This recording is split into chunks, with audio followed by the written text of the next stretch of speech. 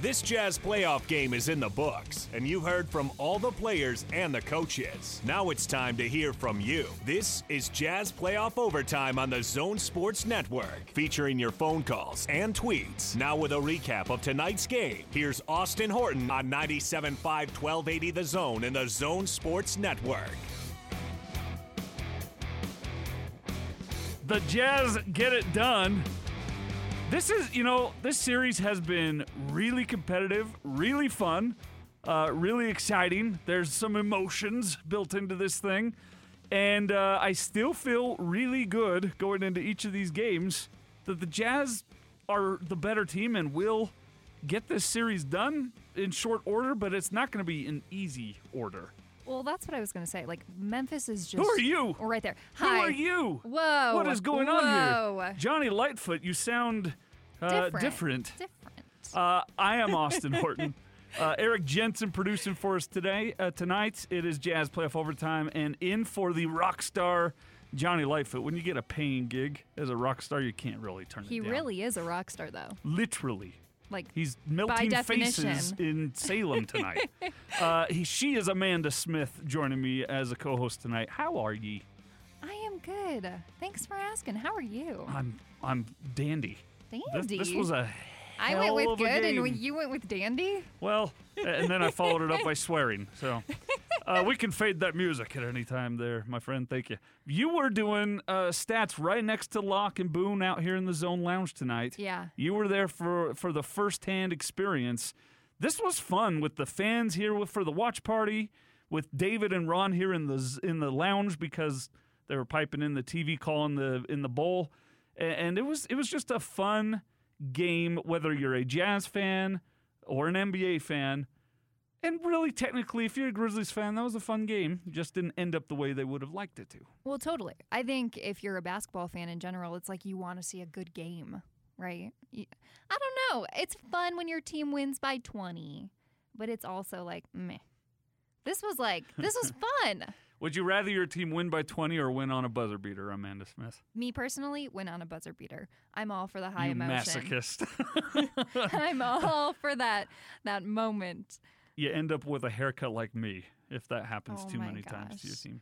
Hey, your phone calls tonight, 855-340-ZONE, 855-340-ZONE. The Jazz get it done in Memphis, take a 2-1 series lead.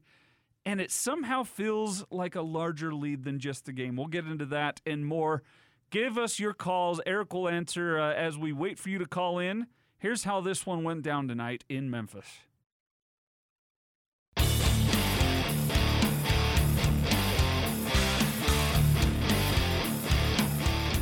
The last time the playoffs took place in Memphis, Mike Conley was the starting point guard and wore number 11 for the Grizzlies.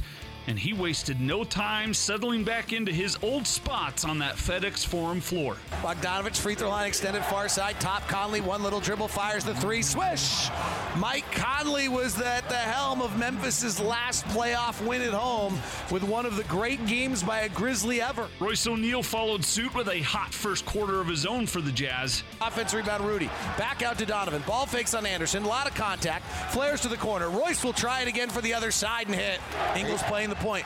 Pick and roll with Favors. Chest to O'Neal. Catch and shoot three. Good. Donovan on the left side of the floor. 3:44 left in the quarter. Jazz 23, Grizzlies 17. Attacking Morant. Kicks to O'Neal. Catch and shoot three again. Oh, rolls. Royce has got some sweet rims rolling on that one as he throws down another one. 26-17. And Royce O'Neal with an opening 9 points. After that, though, both teams went a little cold, closing the first frame a combined 5 of 16 from the field over the final 3 minutes. But Utah started the second quarter with a 12-point 34-22 cushion. Ja Morant only took 4 shots in the second quarter compared to 8 attempts in the first, but he made those 4 shots count on both scoreboards, that of the game and that of the viral social media replay variety. Donovan calls for a Favors pick at the top. Goes away from Anderson, gets it knocked away, but it rolls right to Clarkson. Fortuitous bounce. Clarkson drives, stops, throws it high to O'Neal, but over his head. Live ball turnover, fast break, slam dunk. Ja Morant 360 jam! Holy smokes! The Jazz responded, though, by finding that soft shooting touch once again. Rebound Favors, out top to O'Neal for three. Got it! Royce O'Neal's got 4 threes already tonight and 12 points. However, as Memphis has shown in this series, they're not going to take any invitation to shrink from the moment. Bogdanovich, curl, loses the dribble. Turnover, Memphis with another steal. They led the league in steals. Here's Brooks to the rack, layup good. 8-point game, 52-44. The Donovan Mitchell three-point play is looming large because otherwise Memphis is on a pretty significant run. But with the Grizzlies' confidence growing, so did the antics of one Dillon Brooks, specifically when he was guarding Mike Conley. But the Memphis franchise leader in points scored has too much experience to fall victim to playground tactics. Conley now has it. Double stagger left to right. Fires the three. Hits. And Mike Conley has a few words for Dillon Brooks going back the other way. Mike Conley's still talking to Dillon Brooks. Mike Conley is in Dillon Brooks' face talking to him. Dillon Brooks punches Mike Conley on the left side of the body.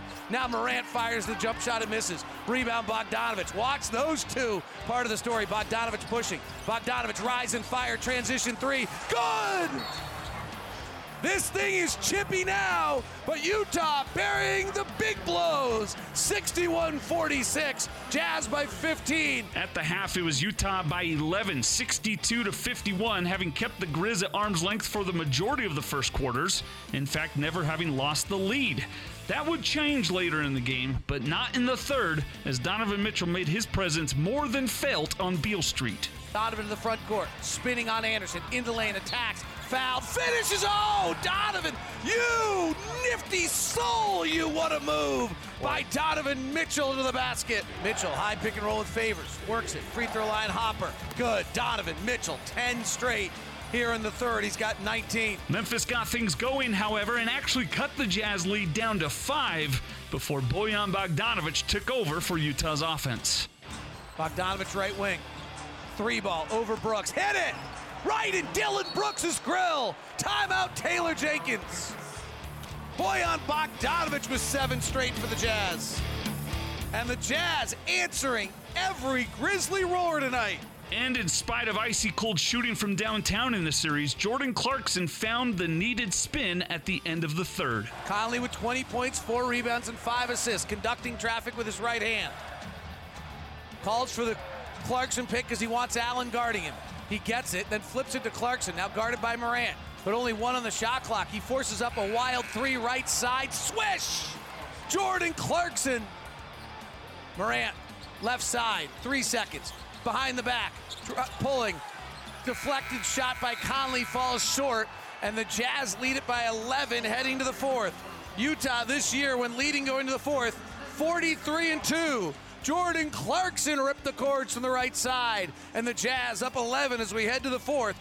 So to the fourth quarter we would go, and the hometown crowd was in for a gritty display from their Grizzlies players as Memphis turned up the spice. Mike Conley, 20 points, 4 rebounds, 5 assists, goes off a pick. He's guarded by Brooks, who has 4 fouls. Gives to Niang. Driving the lane, Jackson knocks it out of bounds, off Niang's leg and out of bounds. Jones off a Jackson pick, flares it back to Melton. Driving on Niang. Niang falls. Flare back out to Jones. Catch and shoot 3 for Tyus Jones, no good. Soft rebounding by the Jazz and an easy layup by Anderson. And the Grizzlies are on an 8-0 run, out hustling, out working, and out willing the Jazz right now, and Utah calls timeout. Memphis is back in this one. It's 96-93 on the Jazz Radio Network. George Niang, left angle 3. That's his sweet spot. This one rattles out. Grizzlies on the push. 5-point Jazz lead. Grayson Allen, back cut, kick, right side 3. Melton off the side of the glass. Rebound off Niang, out of bounds.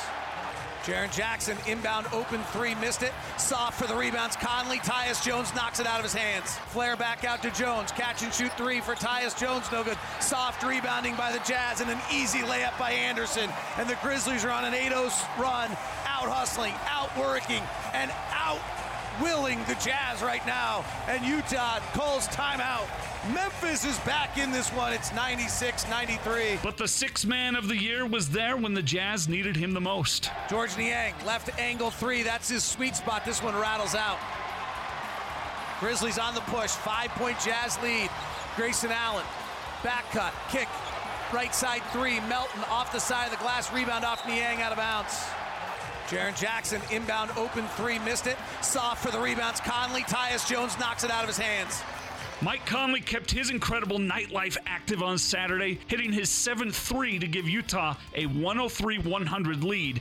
But Memphis still, and stop me if you've heard this one before, would not go away. Chest ahead to Bane. Bogdanovich cuts him off. He's on the near side. Top to Royce. Top to Brooks. Guarded by Royce. Wiggly in the lane. Fading back. High arcing shot. Good over Gobert. That gave Memphis their first lead of the game, 106-105. It was short-lived as Donovan Mitchell would respond. Bogdanovich flares to the wing. Comes off a Rudy pick. Gives to Mike Conley. Drives on Brooks. Hands to Donovan. Ball fakes Allen. He bites. Drives the lane. Attacks Valanciunas. Scoops and scores, and a foul. Donovan Mitchell. Donovan accelerates, rises, fires. Pow! 3-ball. Donovan Mitchell. Mike Conley meets Donovan at half court with a high five and says, yes, sir. And then something really cool happened. With the Grizzlies still within striking distance at 113-109, Rudy Gobert found himself on the low left block and took a page right out of his mentor Mark Eaton's book. O'Neal finds Conley, left corner, down low to Rudy, puts up the shot, scored, and he's fouled. What faith in Rudy Gobert right there by Mike Conley. Dylan Brooks then fouled out on a Donovan Mitchell three-point attempt, and Gobert iced this one away with a forceful swat. Right side, Jaren Jackson in the lane against Rudy, gets it rejected, pulled out of the air by O'Neal, picked up by Conley, fouled by Moran, who's frustrated. And the Jazz have done what number 1 seeds need to do. Taken game 3 and can take complete control of this series on Monday night, if they haven't already. 121-111. Utah gets the game 3 win, takes the series lead 2-1, as you heard Locke there. They led by 12 after 1, 11 at the half, and they win the game by 10. Although they gave up that run in the fourth quarter and the third, really, to the Memphis Grizzlies. But Memphis took their first lead in the fourth, and it evaporated quickly as Donovan Mitchell did what he does in the fourth quarter, Amanda. The first thing that jumps out to me is only 4 live ball turnovers for the Utah Jazz tonight and 7 blocks. What jumps off the stat page to you? Well, goodness, I think it's because I was looking at it the entire game, but Memphis had 15 offensive rebounds and 21 second chance points. That jumps out to me because I feel like that's a huge reason of why they were just sticking around with the Jazz the entire game. You watched a few possessions where it was like they got 2 or 3 offensive boards on that possession. But you kind of just mentioned it. Utah, they ended on a 14-2 run, and they ended up doing what we all expected Donovan to do, which was go off. And I misspoke. The Jazz had 7 live ball turnovers. I think I said 4. Yeah. But I meant I was looking That's at okay. It's at late. Memphis's line. So 7 live ball turnovers for the Jazz, but 7 blocks. That kind of cancels each other out a little bit. There were some blocks that you ever just close your eyes and you can picture that moment. I just have Rudy swatting the ball in my head. I have that all the time. It's a problem, actually. I'll wake up in the night screaming like Locke does, Rudy! And then the house gets all upset. My other takeaway? Mike Conley is really good. Really good. How good? On a scale of 1 to 10. I got a fun fact for you. Okay. Do you want it? Yeah, and then we'll get out to the phone calls. Fun fact, Eric Jensen. This is it's a key thing. I do it on my Jazz Game Rewind, so I plugged that. Mike Conley's this was his 4th career 25-5 and 5 playoff game, his first since April of 2017. Which would have been with the Memphis Grizzlies, obviously. Right. There at the grindhouse, exactly. As it were. Well, the Jazz get it done. Mike Conley was great. Donovan Mitchell led all scorers with 29, 9 of 23 from the field. It was not a perfect game, but the Jazz, I feel like, and then I promise we'll get to the phone calls. I feel like this is how the series is going to go. The Jazz are going to be leading by double digits. The Grizzlies are never going to quit, and then the Jazz will pull away late in the end. Well, Memphis didn't lead until the fourth quarter. 4:52 left in the fourth quarter. Yeah. They went up 107-105. Yeah, 106, 105, wasn't it? But anyway, I mean, whatever it was. Fun fact. I was doing stats. But That is a it's fun fine. fact. All right, 855-340-ZONE. We've got a stacked phone bank, but the reason you're here tonight, Amanda, is because our guy Johnny Lightfoot is melting faces at a concert someplace. But I understand that he's actually called in to the show from said concert. He wants his job back. Oh, and then Eric hung up on him. So I'm just kidding. He just lost you somehow. So, Johnny, call back in. We'll get you on. But our guy Robin, I like to get Robin in first each and every night. He is always there for us on Jazz Playoff Overtime. Hey, Robin, how you feeling after that one? Austin, thanks for taking my call. Amanda, welcome. Johnny, call back. Tanya, Tanya, we want Tanya to call back twice. Yeah, Tanya's got 5 phone calls in 2 games so far. So I'm about 30 miles outside of Burley, Scott Gerard, and Ham's territory, driving back to Salt Lake, and it's always a much better drive when we win. But my son was there tonight, and he said the atmosphere was awesome. Like you said, this might be Conley's best back-to-back game since he's been in the Jazz uniform. But if you guys could give me about 30 seconds, Dad had season tickets from 86 to about 98 for the Jazz. And one of the Golden Greats was Big Mark. And hearing about that today, what a shocker. Jerry Sloan, we kind of expected it. But Mark was not very many of these guys stick around and become a part of our city and our culture and become a Salt Lake City person. And I can't wait to see that big 53 on all our jerseys. And just wanted to say thanks to Mark and his family. And we'll let the other guys talk about the game, but go Jazz, and thank you guys for doing your job, and it'll be fun to listen for the rest of the night. Thank you. Thanks, Robin. Appreciate it. And you're absolutely right. We do need to pay tribute to Mark. You saw and heard that play by Rudy Gobert with the little Mark Eaton hook shot. I talked a lot on Utah Carsons today about Mark Eaton. He's an incredible person and a good basketball player. And I heard from his son-in-law and his grandkids are just devastated at the shocking, albeit unexpected loss. And Rudy Gobert has a really, really, really close relationship with Mark Eaton. Mark Eaton really took Rudy Gobert under his wing when Rudy was a youngster here in Utah, fresh from France, in a different world, different language, different culture. And everywhere you go as a 7-footer, you are the focus. That's really hard, especially on a young player who's not been out of France before. Mark Eaton really took him under his wing, and you saw Rudy tweet about how he was a mentor to him. So the Jazz get the win. It doesn't do anything to subside the grief we feel for the loss of Mark Eaton, but it does help things when you can exorcise that grief through a win for the Utah Jazz. Yeah, I for those who maybe don't know, I haven't lived in Utah my whole life. I'm from Illinois, so I've only lived out here for about 3 years. And I will be honest, like when I was younger, I didn't closely follow the Utah Jazz just because I was from Chicago.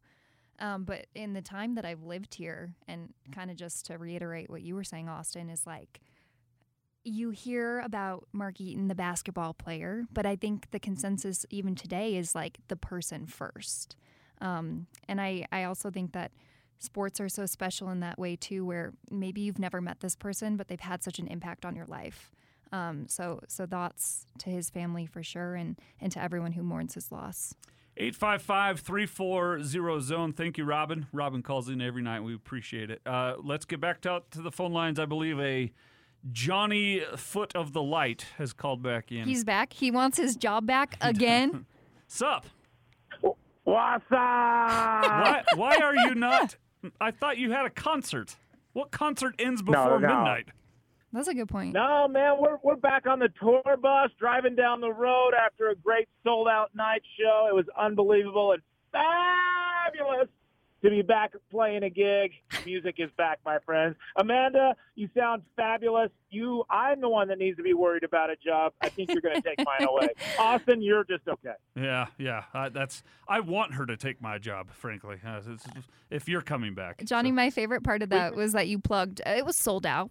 I just my threw sold that out, in there. my sold out show. Yeah, we're just coming back from it. Yeah, casual. Well, Johnny, we miss you, but you'll be back Monday, maybe. Look. The reason I'm calling in is because I owe Jazz fans an apology. After Game 2 on our wrap-up show, Austin, I went on and said the Jazz are going to lose this game. Remember this? I came out, strictly said that they were going to lose it, and when was I wrong? However, I'm tired of the Jazz letting the Memphis Grizzlies back in the game, and they need to stop these offensive rebounds. It's killing them. If they did stop these offensive rebounds, we would actually have pretty much a blowout game. They need to knock it off. But I'm happy, and to all the Jazz fans out there, sorry, I was wrong. You were wrong. You'll be wrong again. I've never been wrong in the last 2 minutes, so Oh my gosh, it's felt good. Now the Jazz, Johnny, I'll disagree with one thing. The offensive rebounding didn't kill them; they won, and you don't get more than one win if you win in blowout fashion. It all counts for one win. oh my gosh. So letting a team back in it, letting John Morant go off in Game 2, letting the offensive rebounds go. You still win, so you just move right along. So you're just okay with just a win? In the playoffs, they yes. did just enough. You have to get 4 wins. Okay. And that means you're right. That means you have to score more points than the other team 4 times. Yeah, I often say basketball is this very complex game that at the end of the day, whoever scores the most points wins, right? Yeah, I get what you're saying. The old Carlos Boozer take. What's the key to the game? Scoring more than the other team. I got to tell you, we were doing something we probably shouldn't have at our sold-out show, but we all had our phones on stage and we're watching the game. And during that fourth quarter, our imaginations ran so fast on that comment there. You meant you were watching the game on stage. Okay, all right. Yeah. What did I say? Well, you said you were doing something you probably shouldn't have at a concert, and we all went, yeah, we know. And it's time to end the call. Yeah, watching. We were watching the game on our phones instead of entertaining the sold-out crowd. Did I mention it was sold out? No. No, was it? Oh, okay. Was it? How many people were there? Was it sold out? It was like 5. In a 4-capacity No, room, but I've got to though. tell you are absolutely right, Austin. A win is a win. The Jazz controlled Ja much better tonight. He didn't go off for a record amount of, but just letting him back in the game, and the Jazz have been doing this all year. They've been letting teams back in the game when they've got them down and they got the foot on the neck. They're just ready to destroy it. I'm kind of with Johnny. Who are you, Gordon Monson? Let the Jazz fans I'm have a night. kind of with Johnny here. They won Game 2. They won Game 3, and we get on here and go, yeah, but they gave up rebounds and they gave up points and they had turnovers. They won. They did win, but it was it's great they won. But you know what? If we get against whoever comes out of the East, let's say we make it, or let's just go to the Lakers. The East. Let's say we're playing the Lakers, and we let them back in. We've played 3 games in this series, bud, and they've won 2 of them. The East. Who are you, Jim Mora? Playoffs. Yep. Hey, all right. I'll yell at you more night. on Monday. Oh, did I lose him? Did we lose Johnny? Bye, Johnny. Thanks, Johnny. 855-340-ZONE. I hope he knows I'm kidding. Do you? Sometimes Johnny can't read my sarcasm. Yeah. He called me earlier today because he teched my remote this morning, and I accused him of shaking up my drink because it exploded. I thought you were serious. And he thought I was maybe being serious. So I'm not, Johnny. You are amazing. I love you. I was gonna go. Do you know OAR, the band? Yeah. Yeah. You know that song "Crazy Game of Poker"? No. I was gonna be like, so I said, Johnny, what you doing tonight? And see if he was gonna finish the line for me, but I decided to go against it, and then now I just did it anyways, so. Cut that. We'll be saving that for posterity. 855-340-ZONE. Jordan has been waiting patiently through all of this. Jordan, what are your thoughts as the Jazz get it done 121-111 and take a 2-1 series lead? I have a lot of thoughts going through my mind right now. And by the way, how are you guys doing? I hope you're all doing good. Yeah, we had a party here in the Thank you arena. for asking. Yeah. How are you doing? Tired, but so pumped still with adrenaline. Oh my gosh, that was a good game. So what'd you think of Game 3? I have 2 thoughts I'd like to share, if that's okay. First, Austin, 100% agree with you on the last conversation that was just had before I came on. a win is a win is a win is a win. And I was talking with my cousin about this, and he actually said something that I kind of agree with, that he liked it being a challenge. So they're not just getting easy cupcake wins in the first round, that they're going to be ready for the next round, that they can, especially with Donovan Mitchell coming back from so much time off. Imagine that he's still a little rusty. I mean, he's being amazing, but still a little rusty, he says. And he's still getting this close wins. They're getting back together. I think they're going to be perfect if they can win 2 more games for the next round. Yeah, you tell them, Jordan. You tell these Jazz haters that I'm sitting in between all over here. It's Jazz, not hating. Jazz win by 10. They're like, only 10? No. What's going to happen when they play the East? Sorry. Yeah. Thank you, Jordan. Be well, buddy. Yeah, Thanks for calling in. No, I understand what Jordan was saying. I understand what you were saying. All I'm saying is, why do you want it to be that you're up by 1 with 4 minutes left in the game? Like, You're the don't one get me that wrong. said you'd like Yes, your team to win by I 1 do, at but the buzzer. do I think that the teams want them to win by 1 at the buzzer? No. They want to they want to win. win, period. Oh my gosh, I'm never going to win this argument. If Quinn Snyder was sitting in that chair to your left, Then he'd say a win is a win. no, he'd probably actually be all about all the mistakes that were made because he's a good coach. Exactly. And that's what good coaches do. Meticulous. But I'm just a fan head, and I see a win, and I go, woohoo! So, it counts. I just think Whether that you there's win these... by 1 or you win by 100, it's 1 win. I get that. I just think that there's these certain stretches during the game where, like, they let Memphis open the fourth quarter on a 13-2 run, and John Morant's not even in the game. But see, that shouldn't be segment A. Should not be. I get it. I in a understand 10-point what win. you're saying. That's how Gordon starts the big show every day. The Jazz won, but they had 17 turnovers, Jake. See? That's why They won. me and Gordon Let's would talk be about like them this. winning. Let's talk about them doing really well. Let's talk about Mike Conley doing well. And then in segment 2, 3, or 4, we'll go, but they've got to clean this up. Well, no, I'm going to shake it up. I'm only here for one night. No, you might be more. Johnny, we got to keep Johnny thinking that he might be more because it's fun to play Johnny's just going to keep sitting on that tour bus, and he'll end up where he ends up. 855-340-ZONE. Ryan, you hold tight. Dustin is up next. Hey, Dustin. Hey, how we doing? Great. What were your thoughts as this one went final? Well, I mean, as far as the game goes, I thought once you got down to maybe 3 or 4 minutes left and the Grizzlies make this run, I felt like the Jazz, even though they had lost the lead, looked very composed. Rudy wasn't fighting fouls. He wasn't arguing with the refs. If the Grizzlies made a good shot, the Jazz just set back on defense, got their sets going. They looked very composed. They weren't panicking. So I liked that. But as the game got going, I had a question for you guys. Mike Conley's obviously the best, maybe at worst, the second best ever Memphis Grizzlies player. And the way he left the Grizzlies was very amicable. A lot of the people in Memphis love him. So how do you think it would be to be a Memphis Grizzlies fan who your favorite teams are probably the Memphis Grizzlies, and in the playoffs you want to see Mike do well, but now he's playing against your team and beating them? What kind of mix of emotions would that be? It helps that John Morant is what he is, but it would be, I'll put it in context of my favorite team, the Angels. If the Angels finally do something well, but Mike Trout is playing for the opponent, that's tough, man. That is emotions. Yeah. That's I agree. Stab in the heart. Like, that would be rough. I feel for these Grizzly fans. Like, they have a fun, awesome future ahead of them, but they're watching a legend beat them. But I think you can root for your team and still, like, root individually for a player. Yeah.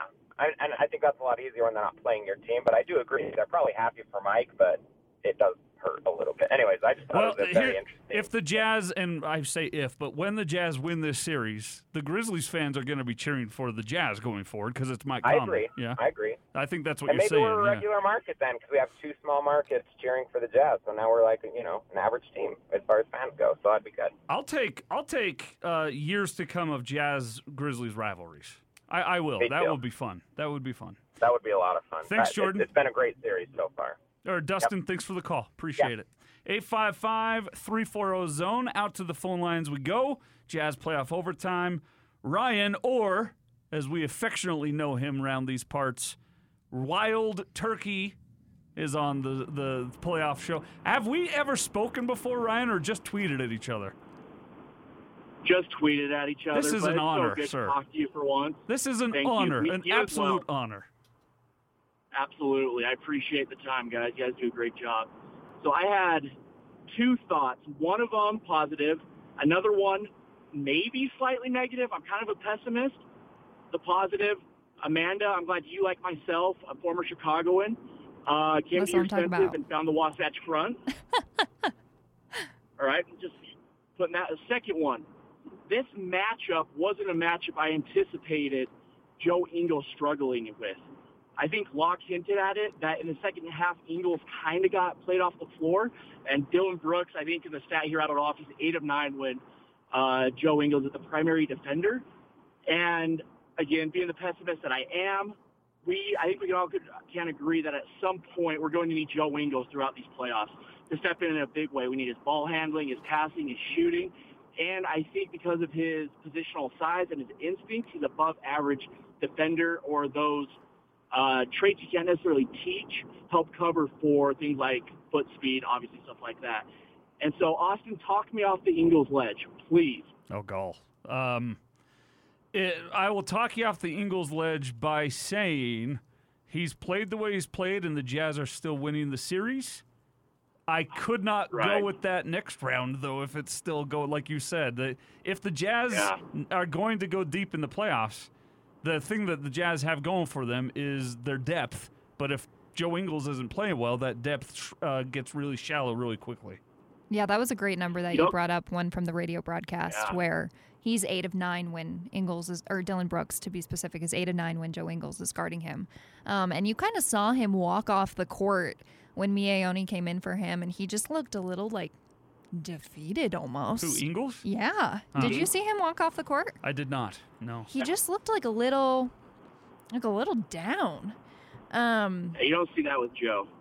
Yeah, and so it's hard to say what it was about, right? But, at some point, you have to figure out how to at least contain somebody. Yeah. And if I could just take us, one step further. Sorry, Austin, I didn't mean to cut you off. No, you're good. But I think the Jordan Clarkson that we've become accustomed to seeing, maybe the inefficiency has kind of taken a step back the first 3 games of this series. And is Ingles possibly playing a role on that by not taking pressure, even though, Clarkson's kind of his own guy, puts his head down, goes to work, and is one of the better isolation players in the league. But, again, just a little pessimistic right now and concerned about Joe because he's so crucial. And we've seen him have a huge impact on playoff series in the past. They're all good points. It's not something that you can just kind of wipe away with my whole they won by 10 and they're leading the series, because it is an eyebrow raise at this point. It's not a crisis yet. I don't think you're saying that. Because Jordan Clarkson, 11 shots, 15 points, not the best night, but that's kind of a Jordan Clarkson off the bench normal performance. Mm-hmm. And you got 29 and 27 from Conley and Mitchell, so you didn't need more. Yeah. But if you only get in the 11-12 range from either Mitchell or Conley, then Clarkson or Ingles need to step it up, and that wouldn't have been the case tonight. But it's a 10-point win in a game where it looked like the home team was gaining some momentum, took that late fourth quarter lead, and the Jazz shut them back down and won by 10. I think it's a celebratory night for Utah Jazz fans. Celebrate that. Awesome. Because of you, I can rest my head peacefully tonight. Thank you. Yeah, check back Monday, and I'll have a different take for you. I'm not helping anybody. One guy that can help us, now we just had an incredible moment as Wild Turkey called into the show. But if anybody can one-up Wild Turkey, it's the man, the myth, the legend, Craig Bolerjack. Are we sure this is actually Craig Bolerjack? Get out of here. Bowler. Hey, how you guys doing? It is Bowler. Hi, I thought maybe it was. Craig. I thought it could be Tim Lacombe trolling us. No. It is Bowler. I was just on my way home. I was in the back lot of the arena. We were reminiscing the crew tonight about Mark Eaton, and I just jumped in the car to see if you were still on, and I'm impressed. You know what, Austin? I'll be honest. This feels like old days where you get fans to call in and talk about the hot topic of the day. I thought, I'm going to call. I'm going to call and say hello. This is your type of sports radio, Craig Bolerjack. You like hearing from the fans a lot. This show is so much fun because of the fans. I think the fans have a lot to say, and I think in our modern day that we do digital, whatever, but when Gordon and I started the old days, it was all about getting fans that call and say, now look, you get some crazies, but it's fun to talk about, what is going on. You get the real feel of what Jazz fans, whether it's Ute fans, Cougar fans, are talking about, right? So when I heard you two on, I said I got a call on my way home. So, well, hello. We need to get your thoughts on the game, but you did bring up Big Mark. It's been a tough day, I think, for everybody because of the way Mark lived his life. He made everyone feel like they were his friend, and I'm sure you have countless interactions and stories about Big Mark. What will you remember about Mr. Eaton? Well, first the person was put in a position when you're, born and you grow to 7 feet 4 inches.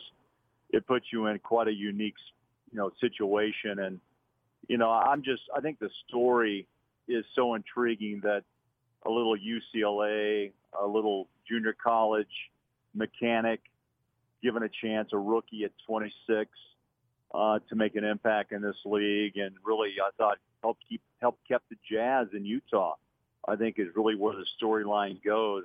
It didn't hurt to have a John Stockton drafted in 84 and the Karl Malone in 85, but he's just special, a special person. I don't think he ever wanted the spotlight. A 2-time Defensive Player of the Year and over 3,000 blocks, but that's what God gave him, and I thought he handled it really well. I think the story that always will stay with me, honestly, was when I was at KSL and we traveled and covered the Jazz in the playoffs. We always flew commercial, and so we were on the Jazz flights many times, and I would see him get off those flights, unfold the legs, and walk through the terminal, and John could just basically hide out. Stock was just that type of character. Hey, Mark, you take it from here. and John would put on a ball cap and blend in, let's just say, right? Yeah. He could blend in at 6'1", but Mark couldn't. And I think from my perspective, I was kind of waiting as a reporter to see if there was, I guess a time of, did he feel like he was being taken advantage of? But no, he embraced it. He didn't try to hide from his height. And I can't tell you how many times I watched him walk through the airport and moms and dads would stop him so the photo could be taken with the 5 or 6-year-old son or daughter.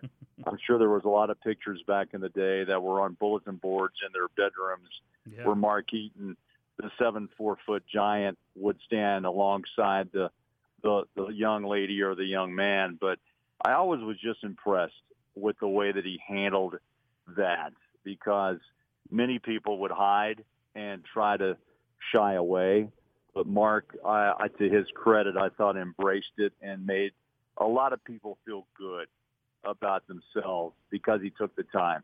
To me, that's what really stands out most about Mark, the heart and the person and just humanity of the man. I miss him, I really do. I know it's been 24 hours, but I got a call this morning from Karl Malone, and a very upset Karl Malone, by the way. That group in 83, 84, 85, 86, Frank Layden, Jerry Sloan came on later in the scene, but that was a special group of foundation players. And, we've lost Coach Sloan. Now we've lost Mark way too early. And I hope we always remember, how this franchise was built and the foundation pieces. And obviously the Griffiths, the Carls, the Johns, and the Mark Eatons and the Jerry Sloans and the Frank Laydens are all part of the history of the Jazz. And we lost a big piece today. Absolutely. We really did. Yes, indeed we did. What did you think of the fitting hook shot from Rudy Gobert that pretty much iced this game away tonight? Where did that come from? That came from Mark Eaton is where that came from, right? Yeah. I'd say I don't know if people believe in the higher power, but there was something going on there tonight. I mean, I just like, whoa. And Big T was very emotional throughout. I mean, Thurl played with him for 9 years, and I just thought tonight was Mark's night and the Jazz night. Look, Memphis is a good young team. They don't have as much playoff experience as a Mike Conley, even a Donovan Mitchell and a Rudy Gobert, but they really made a push. I like this team. I like what John Morant and Valanciunas. Dylan Brooks is a little bit out of his head at times, but you can't take away the fact he's a competitor. But I like the fact that Jazz stood up late, got some big defensive stops, some clutch shooting late, free throw line. Conley and Donovan combined for nearly 60 points in the backcourt. And, I thought we saw who the Jazz should be. They're up 2-1, another night on Monday, but they could really make a statement again with a win on Monday. But I like the way they played. They played pretty consistent throughout. I expected, Memphis to make that run, which they did. But I love the way the defense stood up late and shut the door. And Dylan Brooks fouled out, and it seemed like that was kind of the last hope for Memphis tonight. John Morant, they corralled him a little bit. I mean, Quinn told me in the coaches show that you've got to crowd him, and I thought they did a pretty good job. He's an incredible talent, but it's a big win for Utah tonight. A lot of emotion today, but they fought through it, and they're up 2-1. This has been a really fun series so far. Austin and I were talking about how, I don't know, these games, personally, I like closer games and ones that ultimately, result in a Jazz win. But I'm wondering, Craig, because, there was the watch party tonight with all the fans there. We've got fans calling in. I'm wondering from your perspective how you would describe the environment, doing something that, frankly, I don't think has ever been done before here. No, I'm glad you're on the show, by the way. Thank you for saying that. Austin, it wasn't you because I called. Yeah. It was, I don't think it's me because Robin, Jordan, Johnny, Dustin, Ryan, and Jordan again have called tonight. Yeah, and now you. They're lined up, right? They're lined up. Yeah, I understand. Yeah. No, it really it was special. I'm glad the Jazz tried this. It's something new. It was different for me because we've been calling games off the Jumbotron, as you guys know, for the last 16, 14 months. And to actually have, gosh, Austin, was it 5,000 or so? I think just it under, was in there. Yeah, just under. Yep. And it felt really good to have the reaction and to get them involved. And, I think the fans took to it as well. I think we're going to see it again throughout, I'm hoping, second round. Look, it's national television after we're done in round one, but I hope that we'll do watch parties and open up the arena on road games, and all of this can be a part of it. It drove me because I've missed the fans, I've missed the energy, and I think we all felt it tonight. They enjoyed it, and we could probably put in a few more thousand in there too, to be honest. As a broadcaster, and then we'll let you get to bed. As a broadcaster, you feed off the environment so much that people may not realize, Craig, you can still do your job, and you did it very well with empty arenas and just watching it on the screen where it was like 8 of us here in the building each night. But when you've got that crowd, you've got that extra juice, and it's got to be better for your job, right? It is. It is. I got to thank everybody who is, I've heard a few criticisms along the way over the last, year and a few months. Look, we've been calling games of Jumbotrons. We've been calling games in rooms with, 42-inch monitors, but that's our job. I never thought it would come to that during COVID, but it was some of the biggest challenges. Austin, we've talked about it during, different shows, the big show. And, I would rather have a packed house everywhere I go because you feed off of that. And the fans at home, I think, hear it. They heard it tonight, by the way, not only from Memphis, but the crowd in the building that was giving the Jazz some extra juice. So I'm glad we did it. It helped me, and I think it helped lift the Jazz to a 10-point win, right? And it's 2-1. It could have swung the other way late, I kind of thought maybe the home crowd in Memphis would maybe, push it to a 2-1 Grizzly lead. But now we're sitting much prettier than we were, 24 hours ago. It's been an emotional day. And I think it tells you a lot about where the Jazz have been, right? I mean, over the last 16 months, from COVID to the bubble to the Rudy Donovan conversation. Could that, relationship be repaired? Obviously, yes. And then a flight to Memphis. That ended up with a flock of seagulls or whatever it was. Yeah.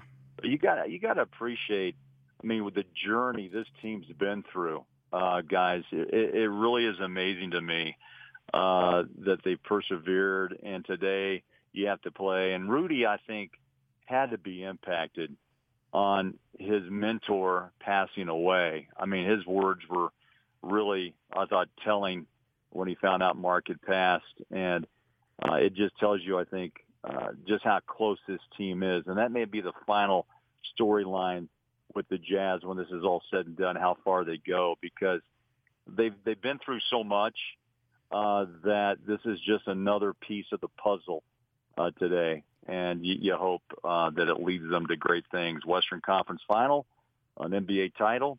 I'll be driving the truck, Austin. You can ride side saddle, all you guys, man. Let's just run it down to St. George and back. But I'm going to bed. I've talked too much. You got a lot of fans waiting, but just had to call and say hello. It's a feel-good night and a sad day, but a feel-good night, to be honest. It's a great cap to an emotional, memorable day, and one that Jazz fans won't forget. And, when I sent out my initial tweet about Mark Eaton, I looked down and it had 53 likes, and I thought I better screenshot that. Number 53. It's just, there was a lot of poetry today. Andrew, what do you think? It was pretty impressive, to be honest. Yeah. Oh, yeah. I kind of agree with you guys that, I'm one for, whatever force or universe or higher power you believe in, right? There's all those little things. Austin brought up the hook shot, the 53 on his tweet. Rudy passed Mark Eaton in this game for 13th on the Jazz all-time playoffs made shots. The timing. Did he really? Yeah. Wow, I didn't realize that. The timing just so strange, and so, right? Yeah. And so thanks for sharing all those stories, Craig. Those were incredible. Thanks for calling in, Bowler. Yeah. I think we got to get maybe Gordon retired and make a move here. Good luck with that one. The radio is too sweet a gig, man. That's not going to happen. I know it. No, you guys do a great job. I've been listening for a while on my way home, but I just had to call in and say hello. And Jazz Nation, hello, and good night. Thanks, Bowler. Thanks, Craig. Well, catch him on Monday night, and I think it's so dumb that local TV gets cut off after the first round. That's so ridiculous by the NBA. It's such a personal, not business move. I know it's, but what would it harm them to let us watch our local guys and gals? I do think that this watch party tonight was super cool. I think that's a really cool thing that the team did. And I was joking before the game. I was like, I had to read it 5 different times. Granted, I was here working, right? But I'm like, it's free? When you're like, is it free? It's the watch party? Yeah. I'm like, it's free? What's the catch? I don't know. What's the catch? But it was, I think that's just such a super cool thing for the team to do. And by no means was it comparable to when, all the fans are here and you can, kind of feel the things around you shaking. But even up in the studio tonight, I could hear fans, cheering and chanting, and it was fun. It was fun. We've missed that so much through this pandemic time, and it's good to see it on its way back. And if the Jazz do make a deep playoff run, fingers crossed, everyone does what we're supposed to do, we might have a full house come July. We'll see. We'll see how that goes. But for now, the Jazz are up 2-1. Game 4 comes your way Monday from Memphis. It is a Memorial Day game. The Zone will be off all day until pregame that night. So make sure you tune in for that. 855-340-ZONE. Jordan is going for the record. Tanya hasn't called in yet. Shout out to Tanya. Jordan's coming for you. Jordan, what's up, buddy? You had more thoughts on this one? Yes, I did. And, Good luck following Bolerjack. Craig Bolerjack, by the way. Yeah, no I pressure. know. I was going to just hope he hears that we are okay waiting in line. Let him talk. The difference Austin, between you gotta Bowler and know- Gordon is Bowler would let you cut him in line. Gordon would never let. I'm sorry. Go ahead. Also, Austin, I do come in talk also to talk to you because, again, you're one of my favorites on the station. Thank you. Thanks, Jordan. There, take that, Amanda. Yeah. Hey. That's okay. Amanda, you're we'll also bond. really great today. You're also really great. What everyone wants to hear. I love you, Jordan. Austin, I love you so. You're really great. I love you, No, Jordan. I'm just playing with you. Amanda, you're here too. Yeah. I'm just messing. Okay, so just a quick thought, and I want to hear your guys' thoughts on this, because when we're watching the fourth quarter for my cousin, and shout out to Michael McCurdy, my cousin, who hosted our party today for the Jazz, but I felt super nervous. Again, I'm glad that we won, but I was nervous when there was a 13-2 run, and then after that, I believe is when Conley and Mitchell both finally on the court together in the fourth quarter. And I feel like that specifically for the offense, at least, because we were not getting any shots, was the difference in a win versus a loss on our offensive side. I feel like if we didn't have Conley or Mitchell, one of them or the other, that we would have lost this game. And want to get your guys' thoughts on what that difference will be going on if we can get past this round and making a deep push into the playoffs, to having both of them, not just one or the other, but both of them, Conley to make things more open for others and also make critical shots, and Donovan Mitchell with his energy and his youth. Well, Donovan finished with 10 of Utah's final 15 points, just to build on what you were saying. And I think one of the plays at the end of the game that stands out to me most is kind of what he did all game to Dillon Brooks. He kept getting him to foul him. And ultimately, Dillon Brooks fouls out of the game, right? So I think it's that read, that awareness, the smartness, obviously something that he watched on film and was like, this is what you're going to do. This is how you're going to guard this. And I just think that I definitely agree with what you're saying. At the end of the game, he took over. And that's what you expect him to do. Yeah, exactly. And he's done that since day one that he was a rookie. He's a second-half player, Donovan Mitchell is. And not only is he a second-half player, but he's maybe the most obsessed film study player in Utah Jazz history. That guy, and I heard Locke mention this as I was driving into the arena tonight. Clearly tonight, Donovan Mitchell knew where Dillon Brooks was going to be, even when he trailed him, so that he could make sure that Dillon was then reaching in and getting called for that foul that ended up fouling out. Brooks fouled out on not egregious fouls, but fouls nonetheless. And it's tough for a physical defensive player like Dillon Brooks that gives nobody any space, that then when that player that he's guarding outsmarts him and takes that space that he's not giving him and makes it a foul. Donovan Mitchell not only scored 10 of the last 15 points, but kept Dillon Brooks from turning it around for Memphis. Absolutely. And another quick thing, if that's okay, since you brought up Dillon Brooks, do you guys, I just want to hear your guys' thoughts on this because I'm kind of confused, but why do you think Dillon Brooks is showing so much, I feel at least, maybe not this, but so much disrespect to Mike Conley, who was a foundation for the Grizzlies being great in the past? Like the way he's been treating him, the headbutt in game 1 or 2, and all the stuff today. Sure. Like, where's that coming from against Mike Conley? To be really honest with you, I don't think Dillon Brooks realizes who he's playing against most of the time. He does that he does that to every player. That's Dillon Brooks' DNA. That's what he's known for. Is he's a bully. He plays bully ball, and he's relentless, and he gets physical, and he crosses lines. I don't think it's that he's just got a target out for Mike Conley. I think he does that to every player he goes up against. Can I counter and be like, I don't think Mike Conley cares. Like, although he did tonight, he talked back a little bit. And I loved that, which you right? never see but it's from like Conley. it's not like he was getting in his head. True. Which I think is what you do when you start talking a little trash, right? You're trying to kind of get in the other person's head, get him going, whatever. Like, you look at Mike Conley's stat line, it's incredible. He was the difference. Literally the difference. He wasn't the leading scorer, but he was the difference. But it's not always the most points, right? It's like you look at his assist numbers through these first 3 playoff games, they're just incredible. You look at his, he was like grabbing defensive rebounds. Over Jonas Valanciunas. Right. I loved on the radio broadcast, Ron and David were like, get you a guard that can literally do everything.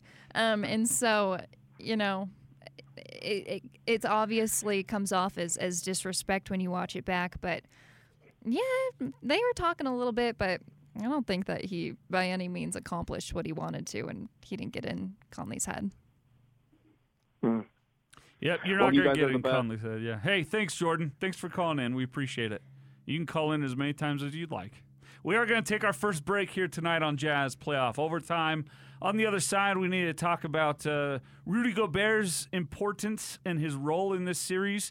He, again, had 5 fouls tonight, but it ended up not being much of a problem. Royce O'Neal got into some foul trouble. This is where Amanda Smith gets excited because we're going to break down some of the mistakes the Jazz made in this game tonight. Oh, my gosh. We got to go to break. 855-340-ZONE. We'll be right back.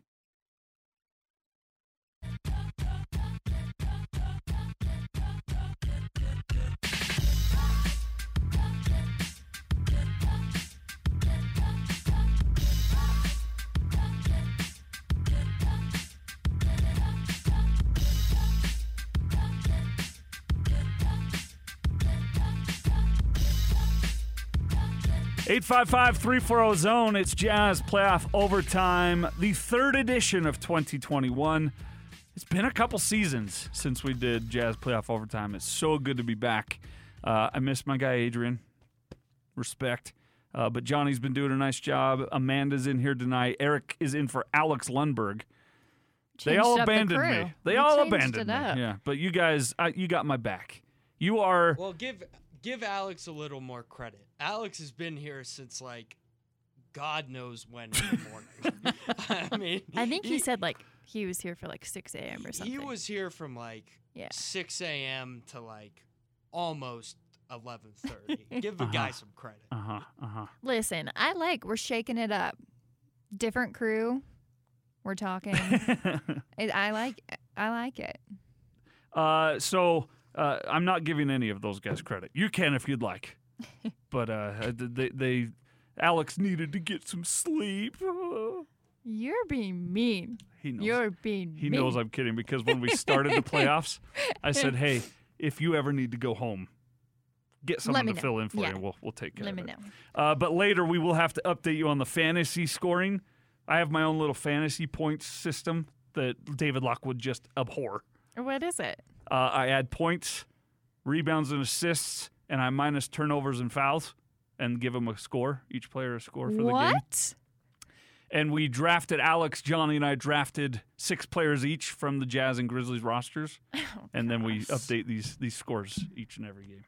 Yeah, David Locke would fight me on a playground fight if he heard that was the way I score my fantasy points. But you and Johnny both wanted so badly to just talk about all the horrible things the Jazz did. The Jazz are only leading the series by 1 game, Amanda. Oh, my gosh. I should have known. I should have known when I tried to just make a valid point. But I would just come back to, well, who won? For real. I'm going to really, really try right now. The Jazz are up 2-1. They win this by 10. But what are the concerns you have for Game 4 on Monday? Personally, I don't know that I would phrase it as concerns because I do feel like they're in a really good space. I'm not backpedaling. Okay. He never gave me a chance. He never gave me a chance. I thought I would. He said, save it for segment 2 and 3. I'm backing away. What doesn't concern you? Oh, my gosh. What I would say is I think what absolutely needs to be cleaned up that I mentioned earlier that I know you don't agree with is the offensive boards and then those second chance opportunity points. This ended up being a 10-point game, but let's say something at the end of the game doesn't happen, like Donovan scoring, 10 of the final 15. They don't get those stops. Dylan Brooks doesn't foul out of the game. Those 21 points that they scored on those second chance opportunities, that's a number that you look back at and you think, I don't know that we did the best job that we could here. So I'd like to see moving forward, just kind of those defensive principles that we know that they're so good at be cleaned up. Well, one of them is really good at those defensive principles. Okay. The other 4, at any given time in the game, it's like, oh boy. I'm serious. I mean, the one concern I have about the Utah Jazz is if they have an off-night shooting, which that happens to all teams. Yeah. But my number one concern is when Rudy Gobert is either on the bench or with foul trouble, who plays defense for the Utah Jazz? Well, and it was noticeable, right, that when he checked out of the game, you have someone like John Morant who's just attacking the paint. Yeah, and every time he has the ball. Good point. And once again, the Jazz outscored by 20 in the paint tonight. Game 1, they were outscored by 20 in the paint. Game 3, they're outscored by 20 in the paint. Game 2, they are outscored by 4 in the paint. So they are, what's that, a minus 36 on the points in the paint differential for the series? Not good. Wasn't that a problem in the bubble for them as well? That they The were points in the paint issue? Yeah, I thought they were. I think so. I think so. That with Nikola Jokic, that would make sense, right? And with a guy like Jonas Valanciunas, which is a Nikola Jokic light type player, and maybe not 3 lights, but he and Jokic are similar players. So you could see why the points in the paint thing might be a problem for the Jazz in this series. But your point about second chance opportunities is spot on, because in the series, do you happen to know in the series how much the Jazz I can find out have pretty been quickly outscored? if you can buy me some time. Yeah, because I would wager a guess that the Jazz have had probably close to half the second chance opportunities that the Grizzlies have had in this series. I'm thinking like 20-10 somehow in this series or something like that. Because it'll be more than that, because the Grizzlies had 16 tonight alone. So we could probably just go through and add up the box scores. I shouldn't ask a question that I don't know the answer to. Yeah, but we can find out very quickly. So the second chance points, keeping guys out of foul trouble. Rudy and Royce both had. Did Royce have 5 or just 4 tonight? Let's look at the box score real quick here. Rudy Gobert had 5 fouls. Royce O'Neal had 4. And the only one close there was Derek Favors with 3. 3 fouls in 13 minutes for Derek Favors. Only 2 points, but he did have 2 blocks and 8 boards and an assist. Not a terrible night. Not one of his better nights. And one other thing that Ryan Wild Turkey brought up, Joe Ingles, it concerns me at times, Joe Ingles in the playoffs, because he'll disappear for big chunks of time in playoff series. I remember that series back in 15 against the Clippers. I can't remember what year it was, where he was nowhere to be found.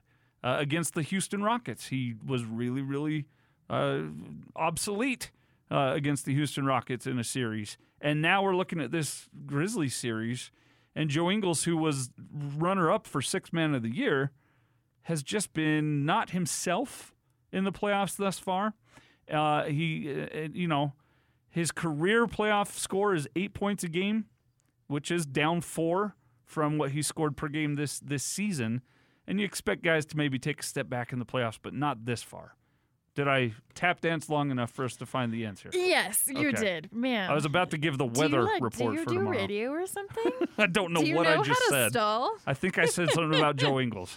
So, I mean, the offensive rebounds themselves aren't, it's only a 10-point differential, or 10 differential. So Memphis, through these 3 games, have a total of 41 offensive boards. The Jazz, 31. Oh, wow. So it's closer than I thought. Wow. But in this game specifically, I think it stands out to me because you look at the number. And then Utah, they only had 7 offensive boards and 10 points on those opportunities.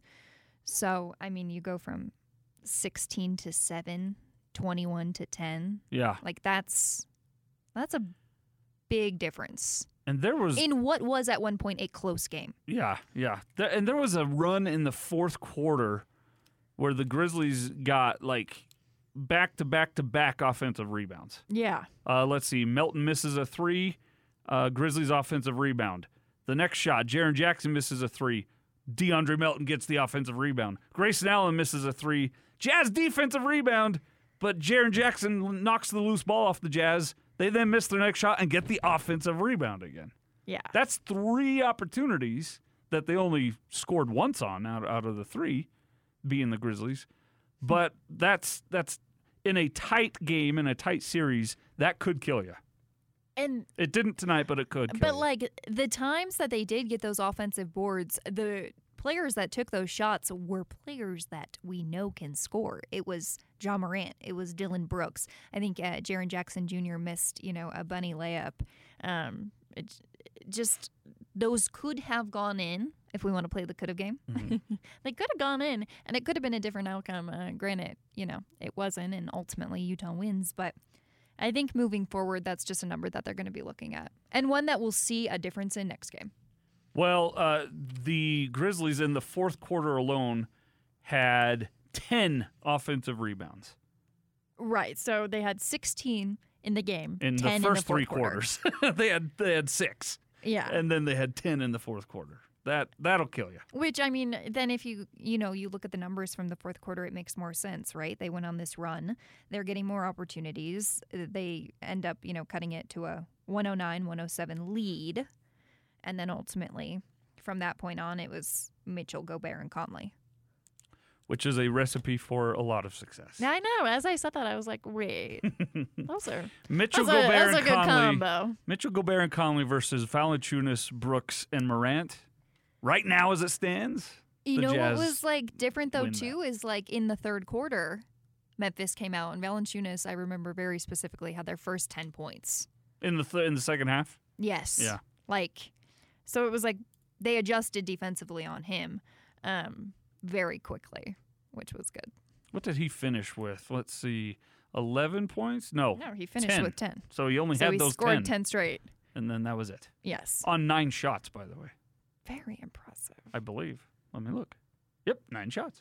13 boards, 5 assists for Valanciunas.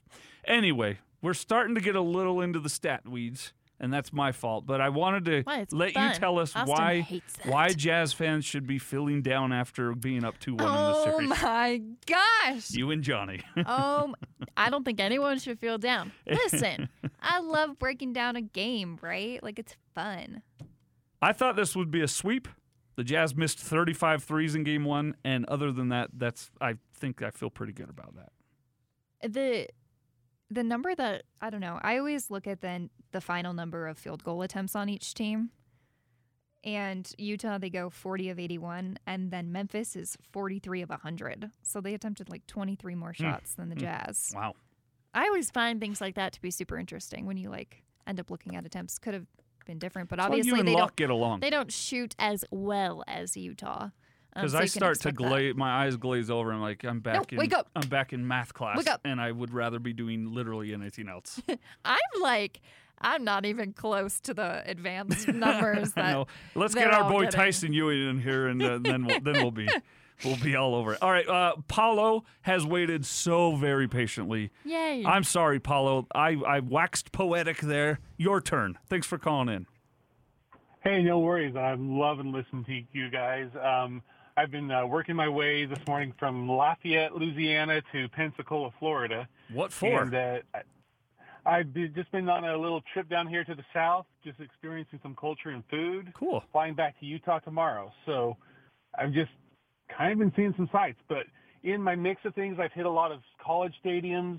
And tonight I was in downtown New Orleans, and it's kind of fun to be right there by the Superdome and to see where the Pelicans play and just see how empty it is and just think, you know what, the Jazz are playing. I've listened to the game the whole trip along the coast, and it's just been great to listen to you guys, to Locke. Everything's been fantastic. Well, thank you, Paulo. And it's really cool that you're doing that. What's the best thing you've eaten on your trip? That was my question. Well, yeah. Best thing I have eaten, I would say shrimp and grits. Where was that, in New Orleans? In Natchez, Mississippi. Where? Natchez, Mississippi. Natchez, Mississippi. Yeah, it's one of the oldest, I forget the history on it, but it's been through a lot of different things. It's right on the Mississippi River. controlled, like Civil War type things. It's just a neat place, lots of history and fun. But now that's probably my best food that I've had on the whole trip. Shrimp other and than grits. some good barbecue. Yeah. Shrimp and grits, but Creole seasoning and all kinds of good stuff. But no, there's gumbos, jambalayas. I mean, I've had the gambit of it, but well, I would say shrimp and grits. Did you take pictures of your food?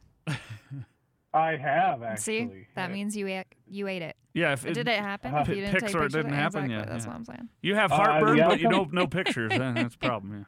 Yeah. Austin, I'll stop by a remote somewhere and I'll show you some pictures and it make you just drool. But no, it's been a neat trip to just kind of see the culture down here and talk to people about the Jazz. And I went to LSU today and talked about Karl Malone to a guy, and so it's come full circle because I've been a fan of the Jazz since the Eaton days, and it's sad. I was listening this morning to KSL and their show, and they talked about Eaton passing away, and it's been a hard day, but fun to hear the Jazz succeeding and just moving forward, and a new era and new life. Not familiar with that other radio station you mentioned here on my radio station. I'm just kidding, Paulo. Thank you so much, and as you come back to Utah tomorrow, try to get out to the watch party Monday night. We'd love to see you. 855-340-ZONE. Safe travels to Paulo. We do appreciate you calling in. This is Jazz Playoff Overtime. She's Amanda Smith. I'm Austin Horton. Eric Jensen producing for us tonight. We'll take a break. We'll come back on the other side, update our fantasy point scoring, as I have a really good feeling about my comeback trail hopes against Johnny Lightfoot. Alex has no shot. None whatsoever. We'll tell you why on the other side here on Jazz Playoff Overtime.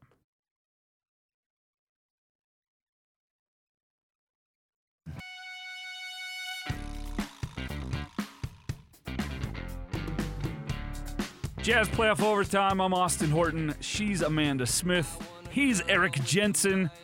These guys are in tonight for Johnny Lightfoot and Alex Lundberg, respectively, but not respectfully. Mean.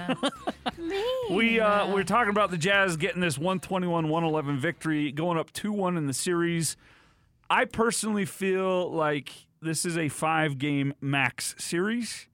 I thought it was a 4-game max series, and then the Jazz missed 35 threes in Game 1 and nearly still won Game 1. If everyone stays healthy, this is a 5-game max series, but it's not going to feel like an easy 5-game series to the Utah Jazz. No, I definitely agree with you on that, because in every single game, like Game 2, Utah pulled away in the fourth quarter. It was, a 3-point game going into the fourth? Was it? I think it was way close. This game, they cut it to a, let's see, 109, 105, or 109, 107 is what Memphis led at one point. Right there again. And then obviously they won Game 1. So, Is this your first time going through a door? I am just... Good gravy. There's a distraction. Eric now kicked the door in like Stallone, like Rambo. It was Austin Justin. Scared There's a lot going on. Pee out of me, man. Thought we were being robbed.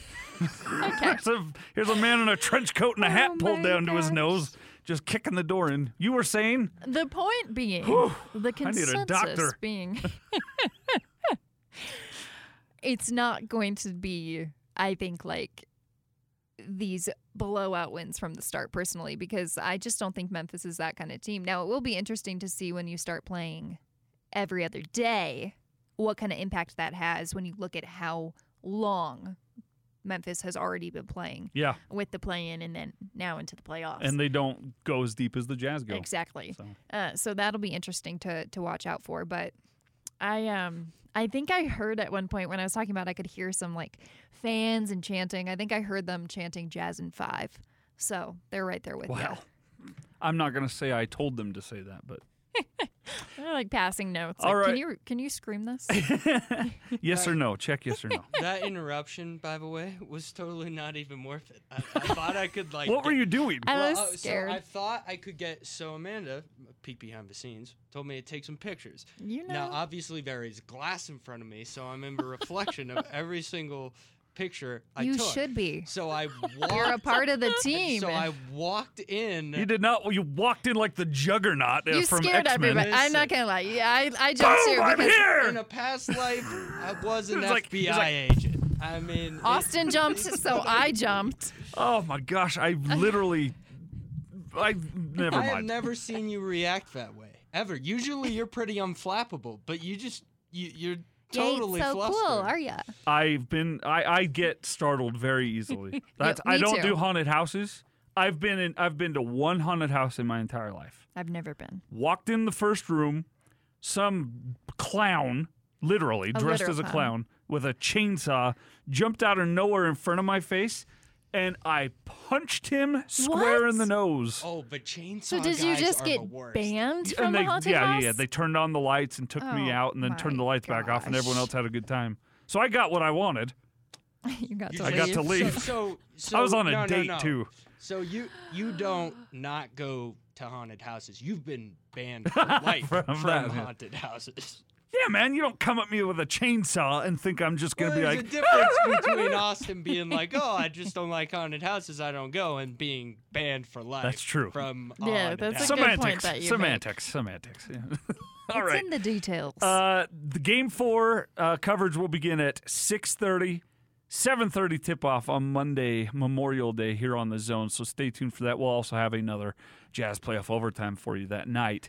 I believe it's coming back to Utah 3-1, but we'll see. A lot of 48 minutes at least to play come Monday night. So we'll see how that goes. Before we close out, though, who wants to be Johnny and who wants to be Alex? I guess technically you're Johnny. Yeah, I guess we should just. I'm sitting in Johnny's spot. I'm so gonna okay. be Alex. Well, hi guys. I like ska music and my Bengals. What's up? I honestly was like, "Who's talking?" Wait, I like the personality profile fits, but the voice sounded kind of like Ringo Starr. I truly Hey, thought that Or like John Lennon. someone Hey, else was guys. on the air. That was also startling. Hey guys, I like ska. It's like, okay. All right. Well, we drafted 6 players each from the combined rosters of the Jazz and Grizzlies after Game 1. So after Game 2, or one game played, Johnny led 144, I was at 91, and Alex was a paltry 66. This is you take the points, rebounds, and assists, and minus the fouls and turnovers great from method. that, and they get a number for the game. You come up with your own method on your own Jazz playoff overtime show. Johnny there's no chance for any of us in this series. And why is that? Because he has Ja Morant as the number 1 overall pick. And then because it was 2 a.m, none of us took Mike Conley until the 10th pick, and that was Johnny's pick as well. So what you're saying is I'm sitting in the winner's seat? You are. Sounds about right. So what I'm hearing is that I, Alex Lumberg, and you, Austin Horton, were just dummies and just totally forgot about potentially the best player on the Jazz. In this series, he certainly has been in Mike Conley. Putting my imaginary crown on. So Johnny, Team Johnny of Ja Morant, Bogdanovich, Valanciunas, Conley, O'Neal, and Tyus Jones combined for a Game 2 score of 144, a Game 3 score of 133 for a total of 277. Team Horton, Gobert, Clarkson, Anderson, Jackson Jr., Favors, and Allen combined for a 91 Game 2, 101 Game 3 for a total of 192. And Alex is hardly worth mentioning, as he went Donovan Mitchell, Joe Ingles, Dylan Brooks, George Niang, Tillman, and Mie Oni. Now, granted, he had 3rd pick. Disavow. Disavow. I'm no longer Alex He Lumberg. went 66 in Game 2, 59 tonight for a grand total of 125. So, Johnny, 277, me, 192, Alex, 125. It's a race for second place at this point. Yeah. I'm a winner, baby. I'm a loser, baby. So why don't you kill me? No, That see, was that sad. got dark all of a What? sudden. It's all fun and games until you start singing Beck. What? Beck was a dark person. I don't know what's I love happening Ben. right now. Well, listen to that's Eric's the lyrics. busting in here, making everybody jump. Austin's singing really sad Eric's like songs. Eric goes through doors like the I don't Kool-Aid know what man. I got myself into here. There's a handle on it, son. Just He just breaks through. What is going on? I'm here to take pictures. Oh, yeah. Exactly. Hey, by the way, Eric and I are Avalanche. We avoided Adrian's Wild in the next round of the Stanley Cup playoffs. Oh, you guys are talking about hockey. The Golden Knights of Vegas. Oh, Vegas. Please. Not even a... Oh, we're a hockey town, guys. The facials. I wish somebody could see them. We're a hockey town, guys. No. Wait, is that your Alex again? No. This is my No, Alex roots for a hockey team that's not even worth mentioning on this program. Ooh. I mean. Oh, yeah. Ugh. A Canadian team. The worst Canadian team. So much so that they fired the greatest to ever do it this last week. Ugh. But the Vegas Knights have the greatest goaltender in NHL history. Facts. So that's. So you guys are having a moment. You're not a hockey gal? I mean, we're here at From Chicago? See, this is what I would say. From It's like, Blackhawks town? Listen, I've been to Blackhawks games. It's incredible. Chelsea Dagger is the best celebration song. That's what I'm talking in about. That's all of real that sports. you know that. How does that one go? I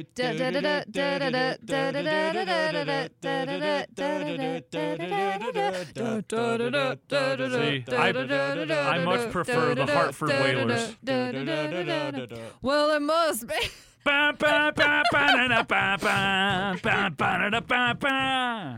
That's better. I've been to Blackhawks games. They're super fun.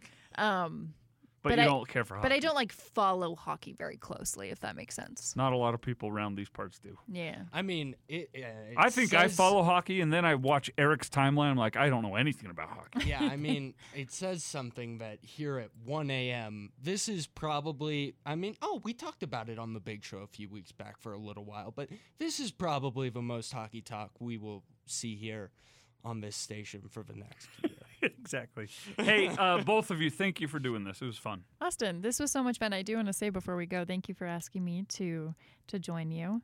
I had such a blast. It was fun getting to talk to some fans of Jazz Nation. Craig I really appreciate you asking me to do this with you. Of course. It was a gutsy move by me, if I do say so myself, because in this, this is not smoke. Amanda will run this station someday if she wants to. So if she can work for minimum wage for long enough. I am sitting in the winner's chair. But really, you're really, really, really good. Why don't you plug your podcast and stuff at 1 a.m. when no one's listening? Thank you for the opportunity. Yeah. But they'll replay this tomorrow. Yeah. I have 2 podcasts. I'll go ahead and I'll just tell about them both. Anyways, one of them is called How She Did It. Basically, I talk to women in sports and celebrate their journeys and how they've gotten to where they are. It's super fun, whether you're a player, an agent, a broadcaster who's trying to figure it out, or someone who's very established in their career. You've had 2 of my favorites, Alana Rizzo and Olivia Decker, on the show. You're real. You always listen. I do. It's a great podcast.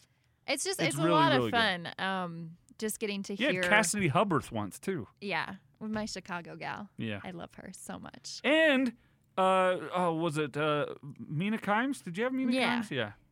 And you got all fangirl on that one. Okay, listen. You got to give me really a quick story here. A quick story. I have been mistaken. People have been like, "Are you Mina Kimes?" I'm like, "No, but thank you so much. That's the nicest thing you've ever said to me." And I was once in an elevator at a basketball tournament, a college basketball tournament. Not sure why she would have been there, but someone was like, "Hey, are you Mina Kimes?" And I'm like, "No, but thank you." Anyways, long story short, Sarah Spain, also someone who I admire very much. I had her on my show, and she was like, "You remind me of a young Mina Kimes." And I was like, "This is you guys." I'm gonna save these moments for the rest of my life. An incredible person. I'm obsessed with her. I think that's wonderful for you, because the only people I ever get mistaken for are serial killers. So this is just, you're going a bald really white guy with a beard. Dark. I fit every you're PBB going down out the APB out there. Dark path. Thanks for doing this. It's time to go home because I'm going a little nuts. No, that's okay. Okay, last podcast. You said I could play golf. Yeah. So how she did it. How she did it, celebrating women in sports. The podcast is shorter than the description of the podcast. We got off on a tangent. Anyways, the other show I have with my friend and co-host Trey Moses, and it is about mental health within the sports community. I didn't know about this. Yeah, you got to listen. And so we, talk about our own personal journeys with mental health. He's an incredible person. We actually met at Ball State where we went to college together. I was a student reporter. He was a basketball player, and now we've connected in this next phase of life about something we're both really passionate about, and that is normalizing these conversations. And he always says it's okay to not be okay because it's better than not being here. So we break down just, how we're feeling. We have conversations with, we had a psychologist on, a professional women's basketball player, and we've got a lot of good stuff coming up. So check that one out. It's called 1 in 5. The meaning is 1 in 5? 1 in 5 Americans will struggle with their mental health each year. So it's not uncommon, and you're not alone, and we just want you to feel that and know that. Especially in the world of broadcasting. Yeah. You would be shocked how prevalent it is. Absolutely. In the arts community in general. Yeah. So how she did it and 1 in 5. Check out those podcasts. Eric, you have a podcast, the End Zone Pod. Yeah, something like that. Oh, is that not what it's called? Yeah, no, that's it. I just am not as good at promoting myself as Amanda is. I would like to have Mina Kimes on my football podcast, but that is a pipe dream. I would really like, if he's listening, Mitt Romney. I just want to get him on. What? Now, people here, people say I'm crazy for this, but not for that. I know. I just want to. I wouldn't ask him anything political. I just think it'd be great if I somehow tricked Mitt Romney to come on to my football podcast, and I just asked him about football for like an hour. And eventually he was probably like, oh, are you going to ask about being a good citizen or, getting out and voting or anything? And then, no. You know what? You might be onto something there. Not just with Mitt Romney, but you should do it to all kinds of political leaders. Yeah. And so they think that eventually they're going they'll think, on. where's the controversial? When's he going to bring up the budget? When's this coming? No, I just asked you about the Detroit Lions for 4 hours. This is actually, it's like a Zach Galifianakis between two ferns type of that would be so funny. That's a good comparison. All right, and I have a podcast that I never post to, but this show will be posted, the EP podcast. We'll get back in the flow of things with that when my kids have grown up and left the house. So, all right. You got a long time then. We'll be back Monday. We're off Monday during the day, but we'll be here for Jazz coverage that night. Enjoy a safe and happy holiday weekend. I'm Austin Horton for Johnny Lightfoot and Alex Lundberg, as well as Amanda Smith and Eric, not Lundberg, Jensen. This has been Jazz Playoff Overtime. We'll see you Monday.